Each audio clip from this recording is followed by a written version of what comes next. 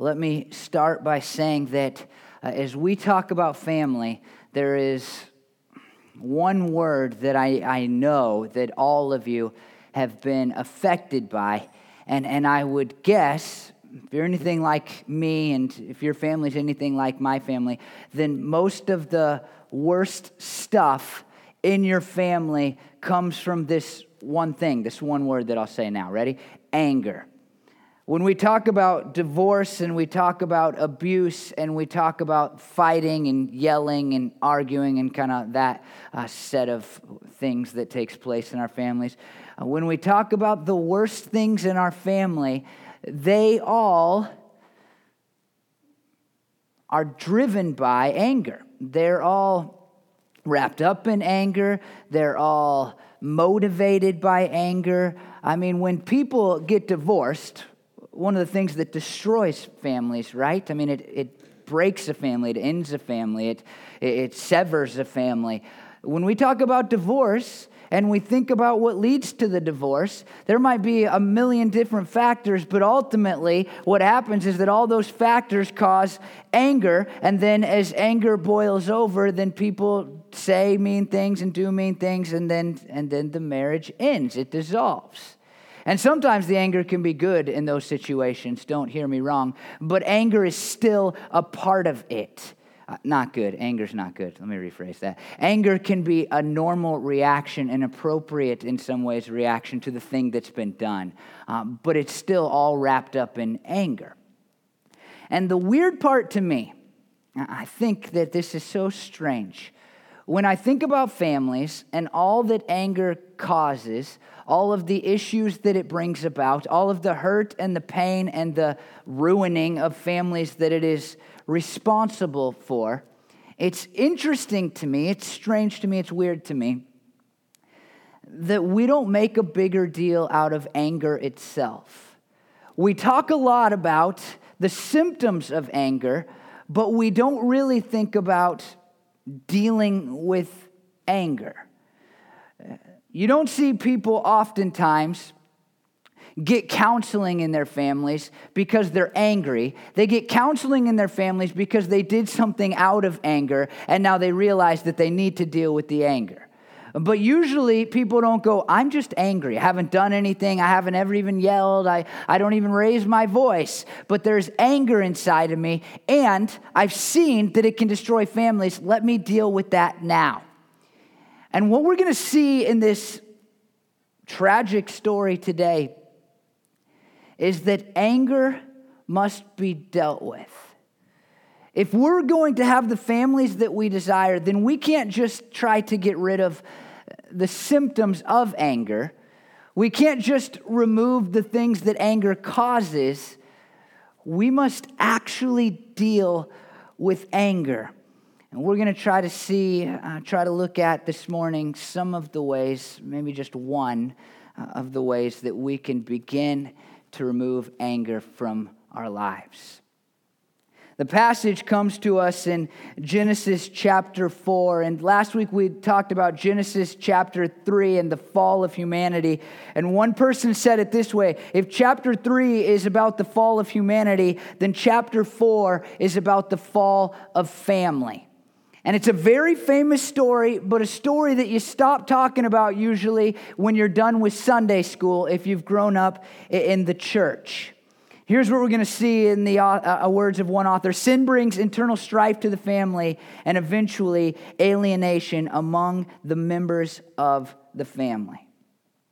Now, I'm just going to, because we're starting in two places here. If you've never been in church, then you don't maybe know this story, but everybody who's been in church knows this story. So let me just tell you the ending of our story. Okay, there's a guy named Cain and there's a guy named Abel. And at the end of it, Cain is going to kill Abel and then get punished by God. So now we're kind of all on the same starting level, because I'm going to allude to that as we go.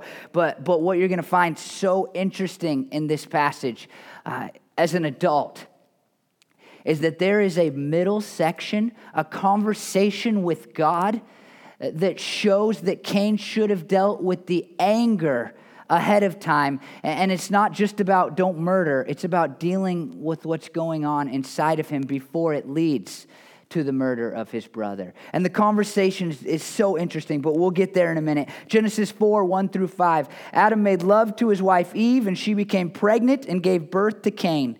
She said, "With the help of the Lord, I have brought forth a man." Later, she gave birth to his brother Abel. Now Abel kept flocks, and Cain worked the soil. In the course of time, Cain brought some of the fruits of the soil as an offering to the Lord. And Abel brought an offering, fat portions from some of the firstborn of his flock.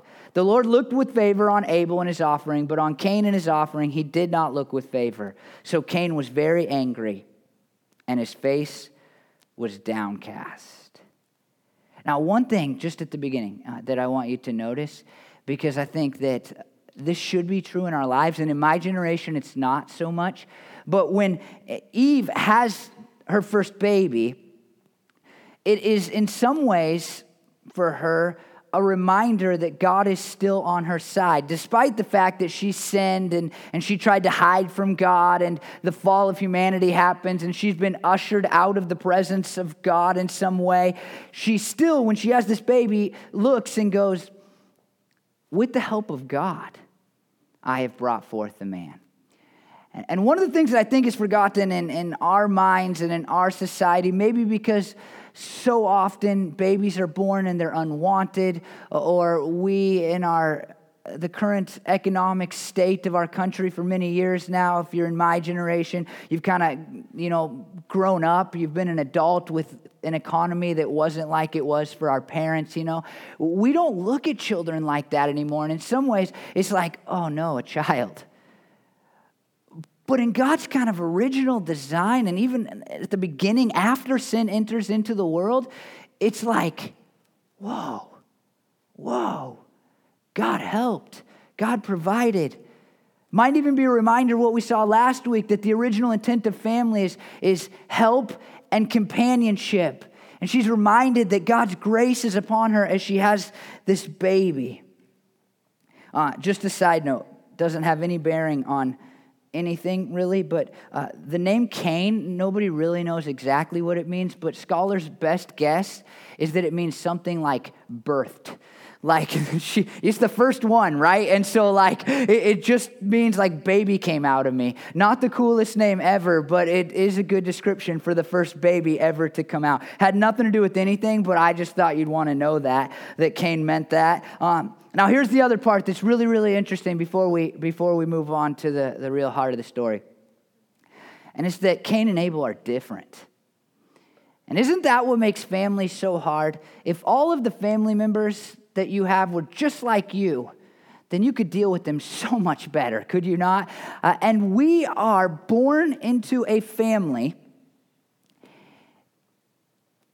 and nobody's like us. Even if we have some similarities in personality because of the nature aspect of family, and because we end up a lot like our parents. I mean, if you've ever had a brother or sister, a sibling, then you know that they are not exactly like you. And a lot of times it's the things that are different about them that drive you nuts.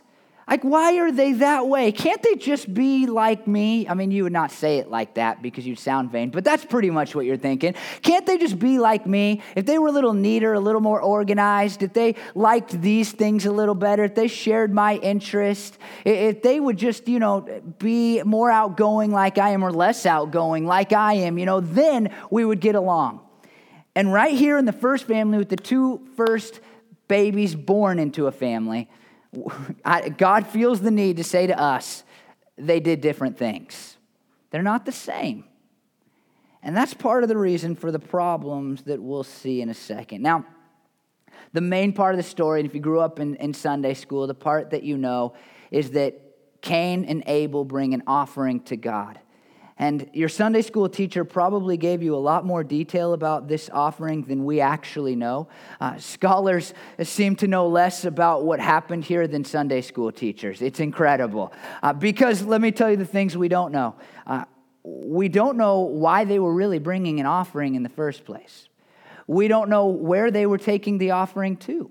We don't know what God was doing with the offering. Later in the Levitical system that God will give to the people as the laws are written, read the book of Leviticus and Numbers, then God burns up the sacrifices, or there's the reminder that we need to shed blood in order to be atoned for our sins, to have forgiveness for our sins.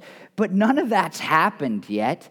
And we have no idea what this looks like. We don't even know if God, like he was with Adam and Eve, is still walking around. I mean, this might be like, hey, I killed an animal, I cooked it for you, here you go. Like in a very literal sense, not a figurative way. Here's some fruit. There you go. We have no idea what it looks like. Now, the other thing that we don't know about this story, and there's guesses, and some of you think that the guesses are just right because your Sunday school teacher told you, but we don't know why God rejects one of these offerings and not the other. A lot of people want to point to the idea that Cain doesn't bring his first fruits. It doesn't say that. But there was nothing telling these guys that we know of that they were supposed to bring the first fruits. There was nothing written down. We don't know if God had communicated that to them. We don't know why God rejects this originally. But in Hebrews 11:4, it tells us something very, very important. It says, by faith, Abel brought God a better offering than Cain did. By faith, he was commended as righteous when God spoke well of his offerings. And by faith, Abel still speaks even though he is dead. What we know is that when Abel brought his offering, it was out of his faith in God. It was out of his love for God. It was out of his trust for God. It was out of his willingness to be obedient to God, to want the things that God wanted for him, to want to do the things that God wanted him to do. And on the flip side, we know that Cain didn't. We don't know if he brought the bad cherries or if he ate all the stuff that he needed to eat or stored away, canned everything. And then he's like, well, there's some left over here. I'll take that to God. We don't know what it looked like, but we know that he did not do it out of faith. Now, one author said this, it's his best guess: Cain retained the best of the produce for himself. And this is going to be an important part of what we're going to see in just a few minutes. The idea that Cain's response to God, his offering, is not given from a place of faith, out of a place of respect for God, out of a place of love for God, out of a place of wanting to be obedient to God. It's given maybe because he was supposed to, maybe because he felt like he had to, maybe because he was trying to avoid punishment. We don't know. But it wasn't given out of faith. And Cain's mad because God doesn't accept his offering. Cain is very angry. I mean, very angry doesn't do justice to what Cain is feeling. The words very angry translates a Hebrew word that means to be hot or furious or burn or become angry, to be kindled. Some of you know that, right? Like you get hot when you get mad. Like it just boils up, to say it with an English idiom. It comes from a root meaning to glow or to grow warm, or figuratively it was used to blaze up or to be angry, zeal or jealousy. And Cain is fuming, another English idiom. Cain is fuming because God has not accepted his offering, but he has accepted his brother's offering. And the anger seems to be directed at Abel. Now, the other part is just to see how angry he is the word very translates a word meaning very, or greatly, extremely, completely, absolutely, exceedingly, or huge. This guy's like huge angry. Say it in a weird way. He's huge, angry, mad. He's furious. He's so furious that he's downcast. And when we think of downcast, we think of sad, but that's not the word that's being used here. The idea is that his face is demonstrating how furious he is. He's mad. And we'll just say, because I've already told you how it ends, that anger destroys families. You might just know it from your personal experiences. Maybe your family has been ruined, wrecked, destroyed because of anger. but you ought to know it because you've seen it at least in other people's lives.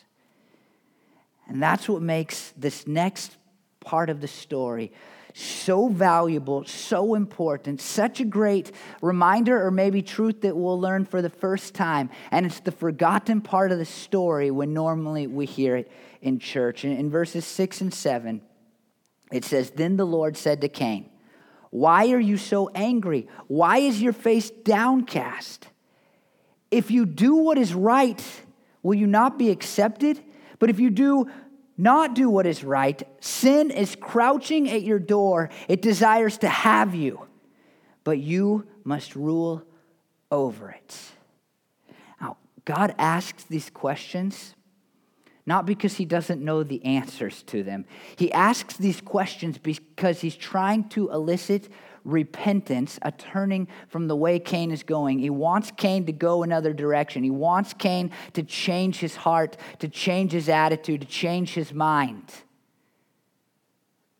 And Cain hasn't murdered anybody yet. It doesn't even tell us that Cain has cussed out his brother, that Cain has yelled at his brother, that Cain has kicked a door. It doesn't say any of that. It says Cain is angry, very angry. And God says to him, "Hey, wait a minute. Slow down, stop. Count to 10, as my great-grandma used to say it. Like, this is not right. It's not the violence that he will do that isn't right. It's what he is doing right now that's not right." He says, look, if you do what's right, you'll be accepted. It's more literally like the idea of your face will be uplifted towards God. Have you ever felt that because of your anger or what you did out of your anger?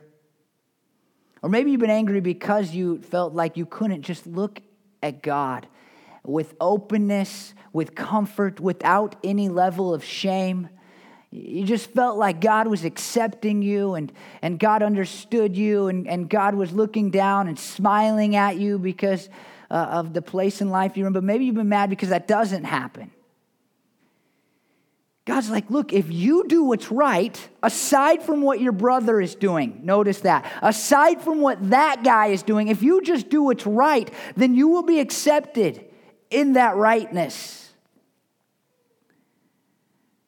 God's looking for repentance and he doesn't get it. One author said it this way: the consequences of his reaction are more far-reaching than the initial sin itself. For if he pursues anger, it will result in sin's mastery over him.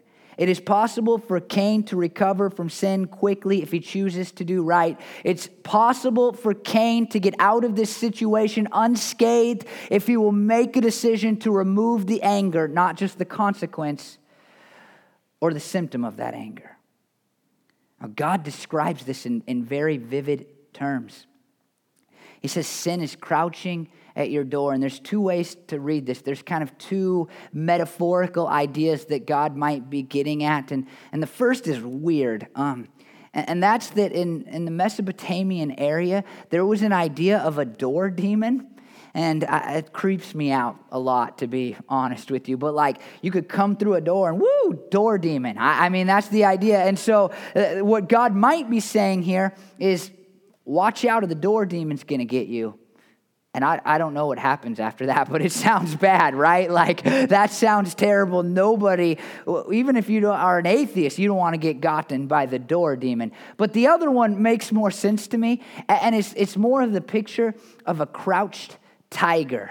It's a crouched tiger that is totally calm now, but if you spook it, if you allow it to go its way, then it will strike and you will end up dead. I encountered a white tiger really, really closely once. And I think I've told this story in a sermon before, and hopefully it was more than like 2 weeks ago. But I got asked by one of my good friends to go out to his girlfriend's uncle's house, and it was like 45 minutes away when I was in high school. And I'm like, I do not want to go to your girlfriend's uncle's house so that you can pick something up. And he's like, no, you really want to come here. This house is incredible. You're going to see things you've never seen. So I relented and said, sure, I'll go out there with you.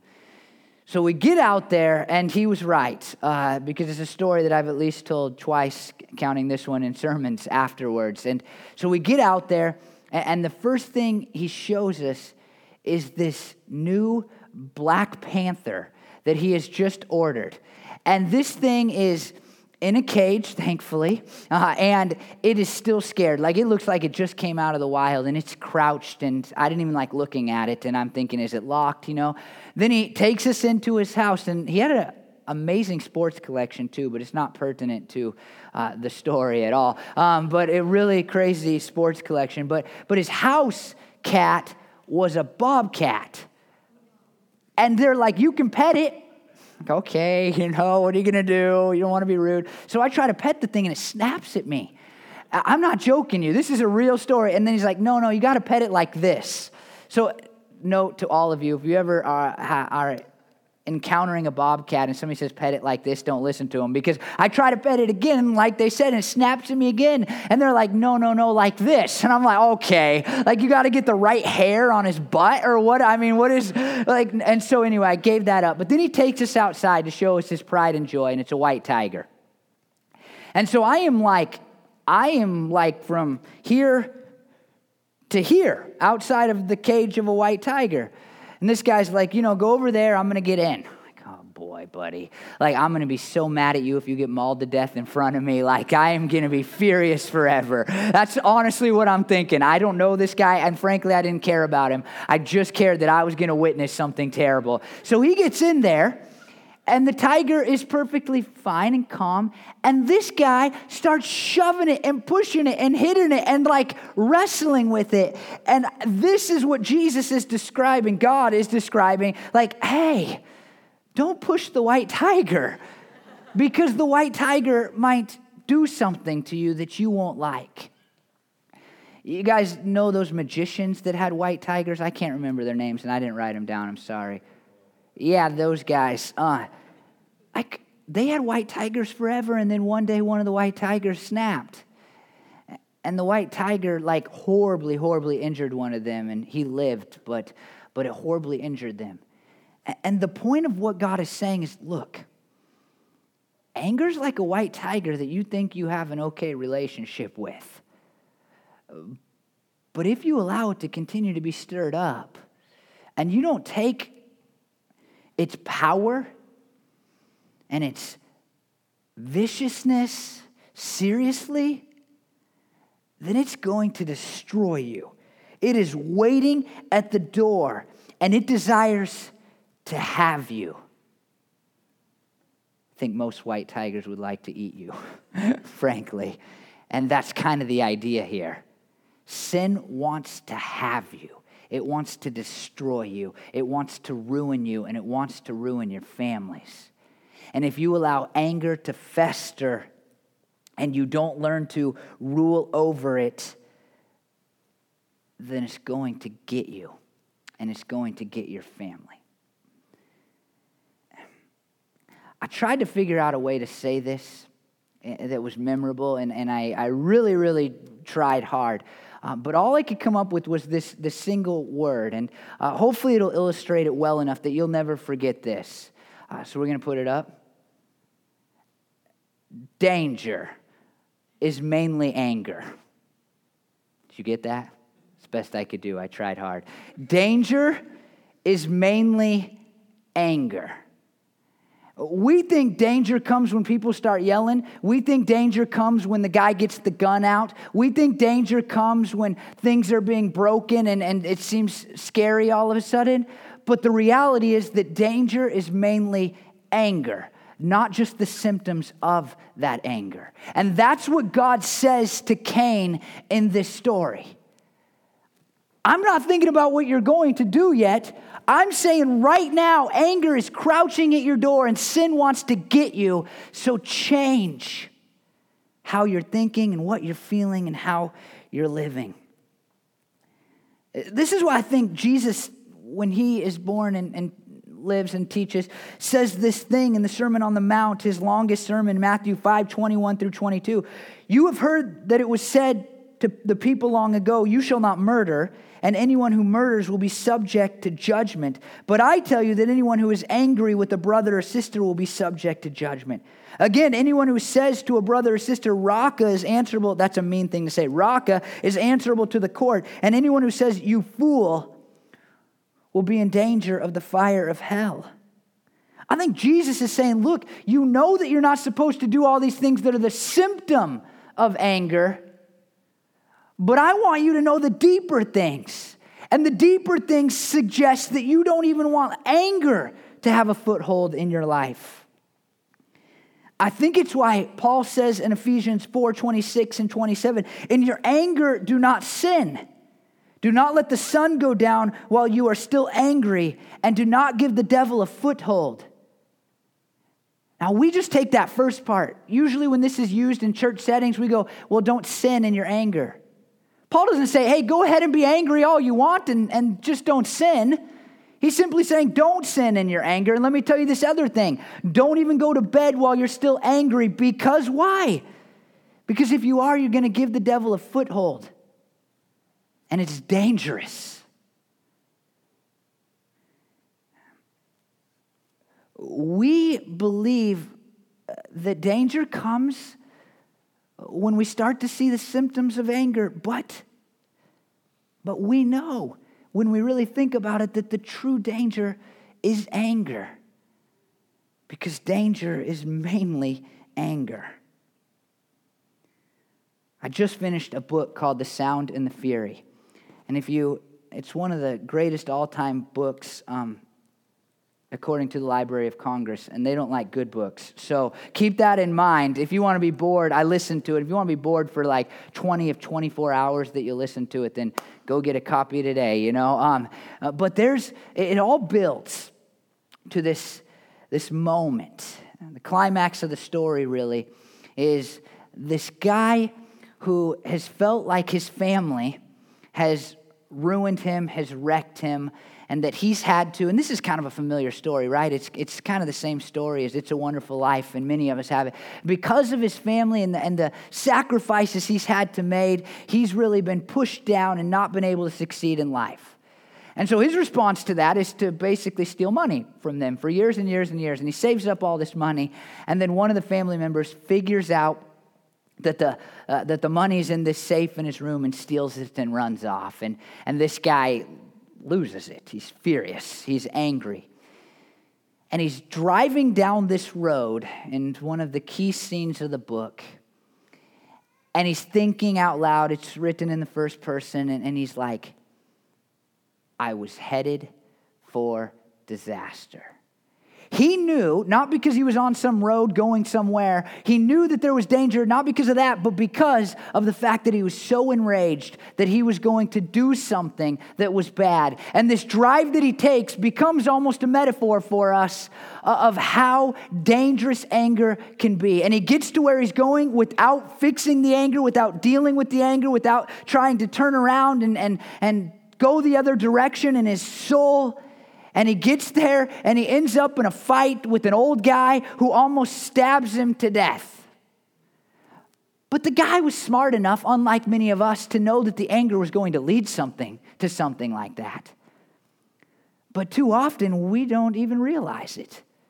We just let anger fester and fester and fester.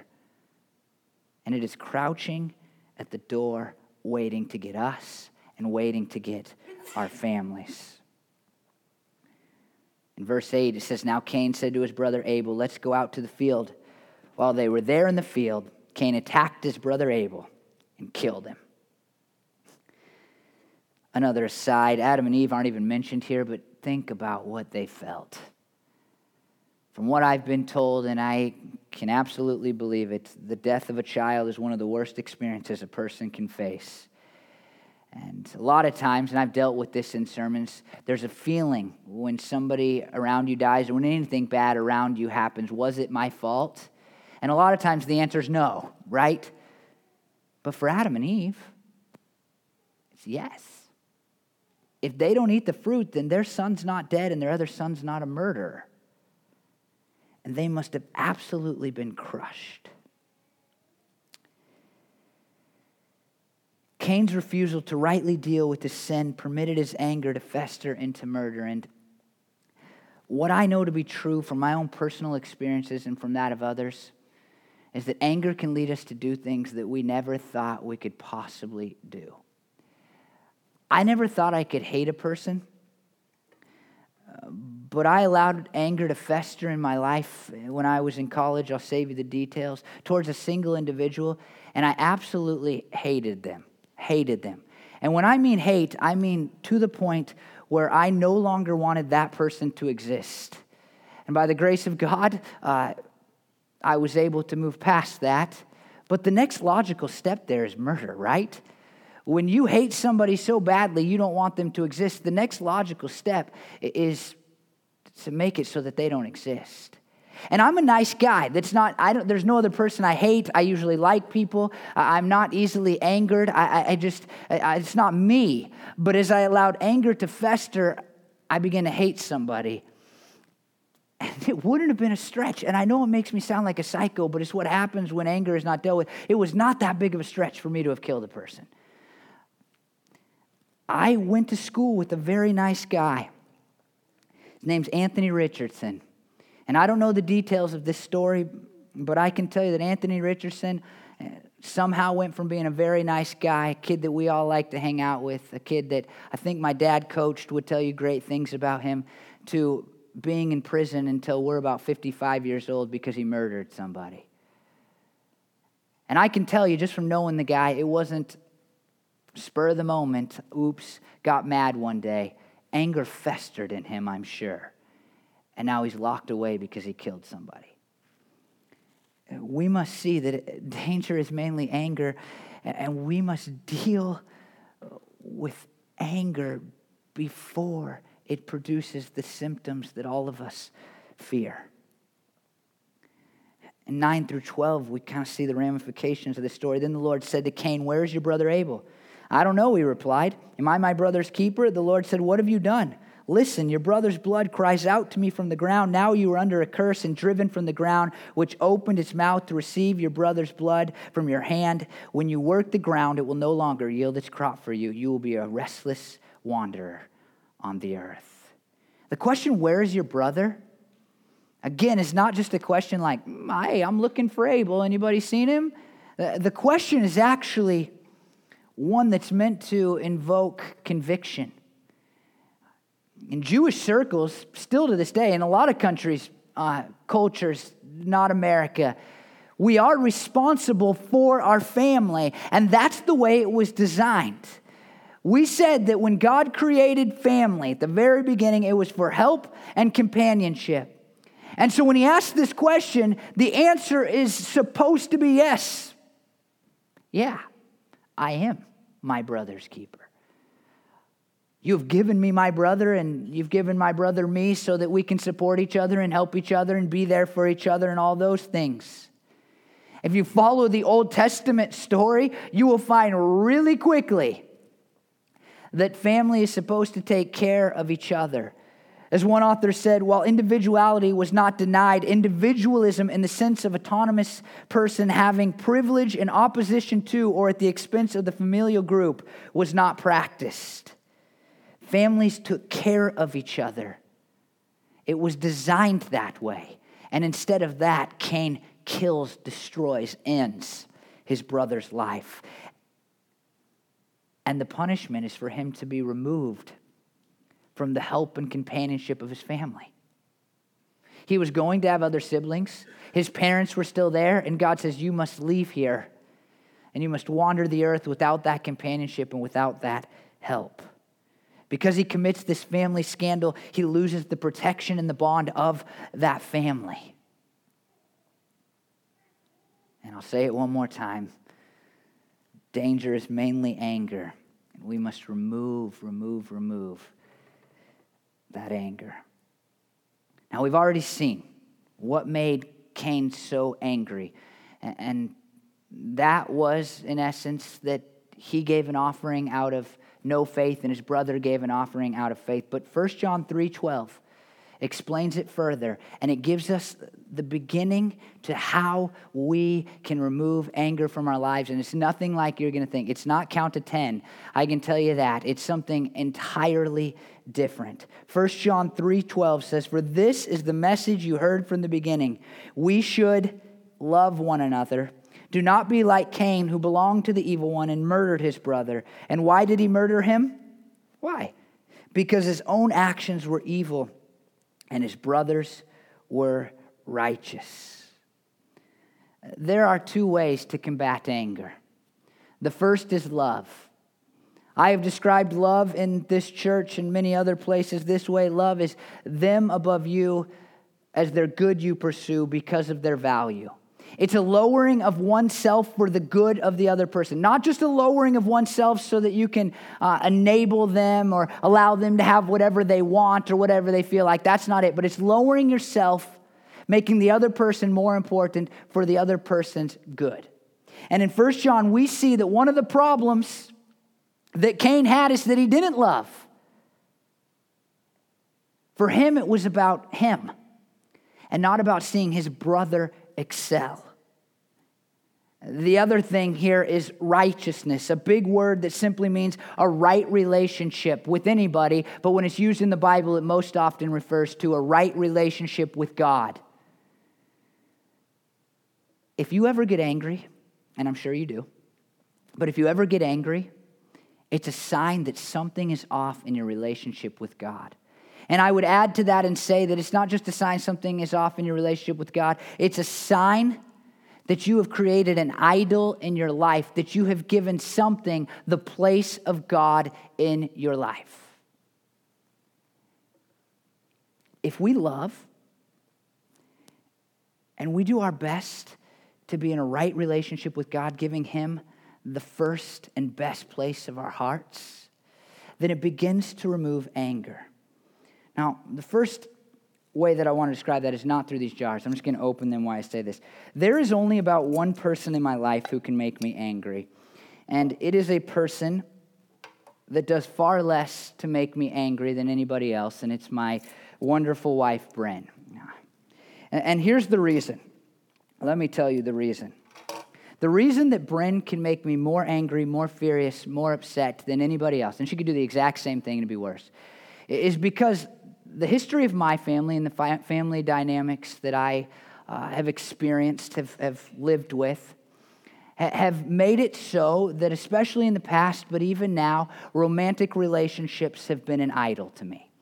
Romantic relationships that many times in my life, even to this day, lesser degree, thankfully, are the thing that made me feel full and valuable, and they're the thing that made me feel like I had worth and that I was good enough and that I wasn't going to be abandoned in some deep spiritual sense. And so Bryn, who's great, let me just keep iterating that. She's great.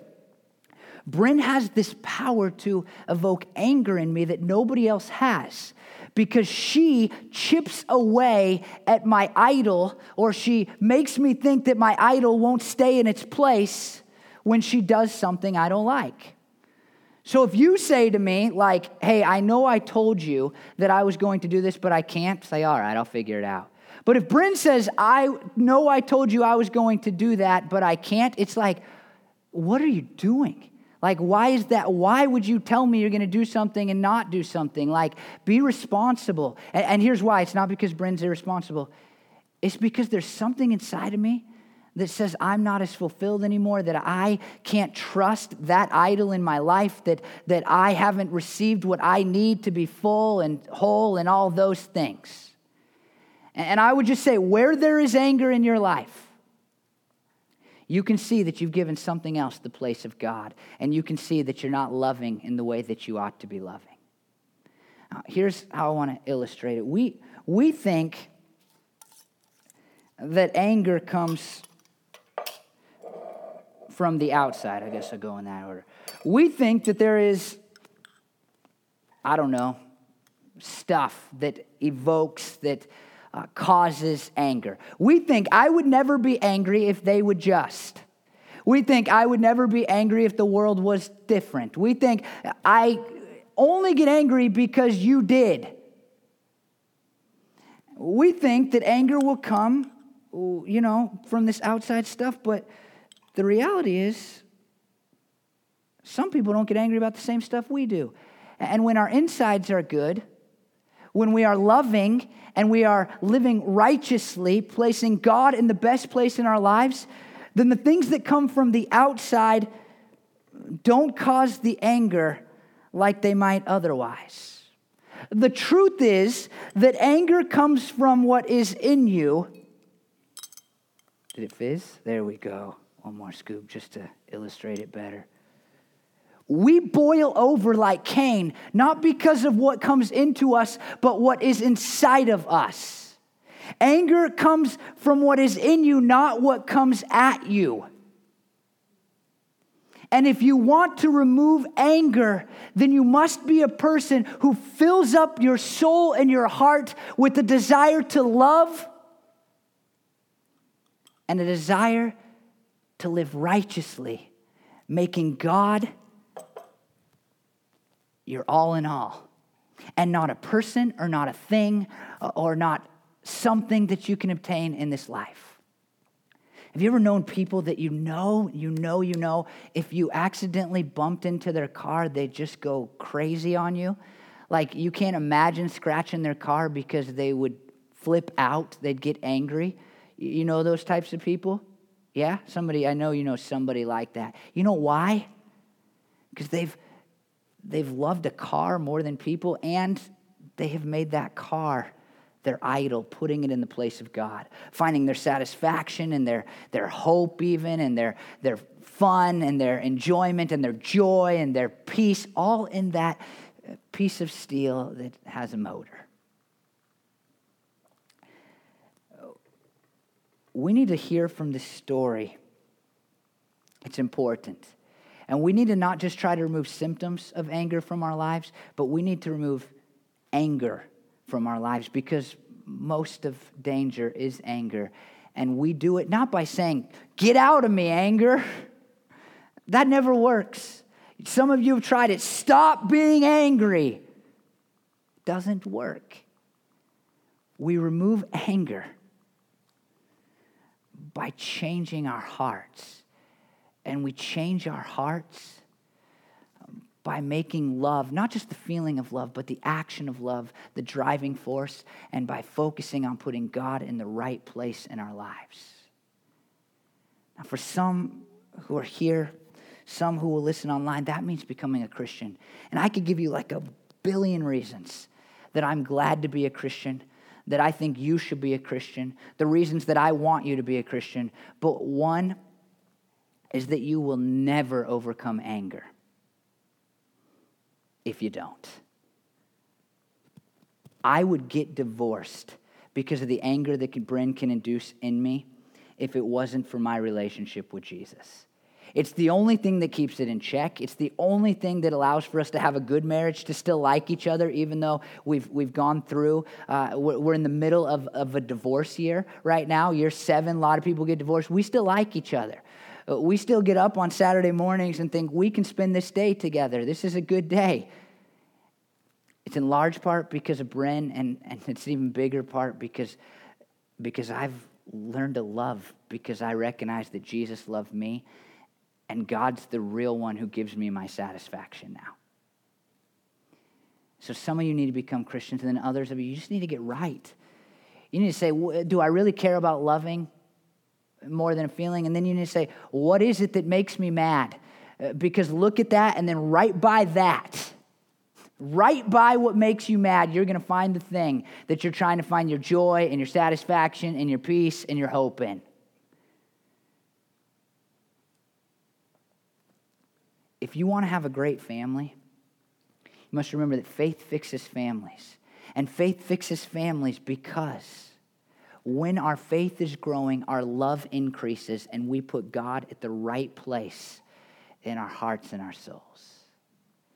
And so I hope that all of you will remember that danger is mainly anger, and you will love, and you will put God in his right place, and you will not just think about the symptoms of anger, but you will do your best right now to remove it from your lives. Please pray with me. Lord, I just pray that all of us, God, would have the right stuff inside of us.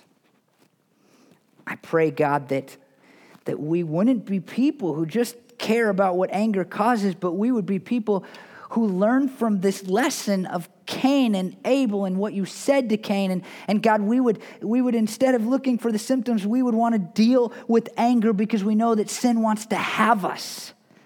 And Lord, I've seen so many families that have been had because they allowed for anger to fester. And I am blown away sometimes, Lord, by just how people don't seem to care that they're always angry. And it ruins their families. So, Lord, I pray for every person here and every person that will listen to this sermon online. And I ask, God, that first, if they're not Christians, they would become Christians.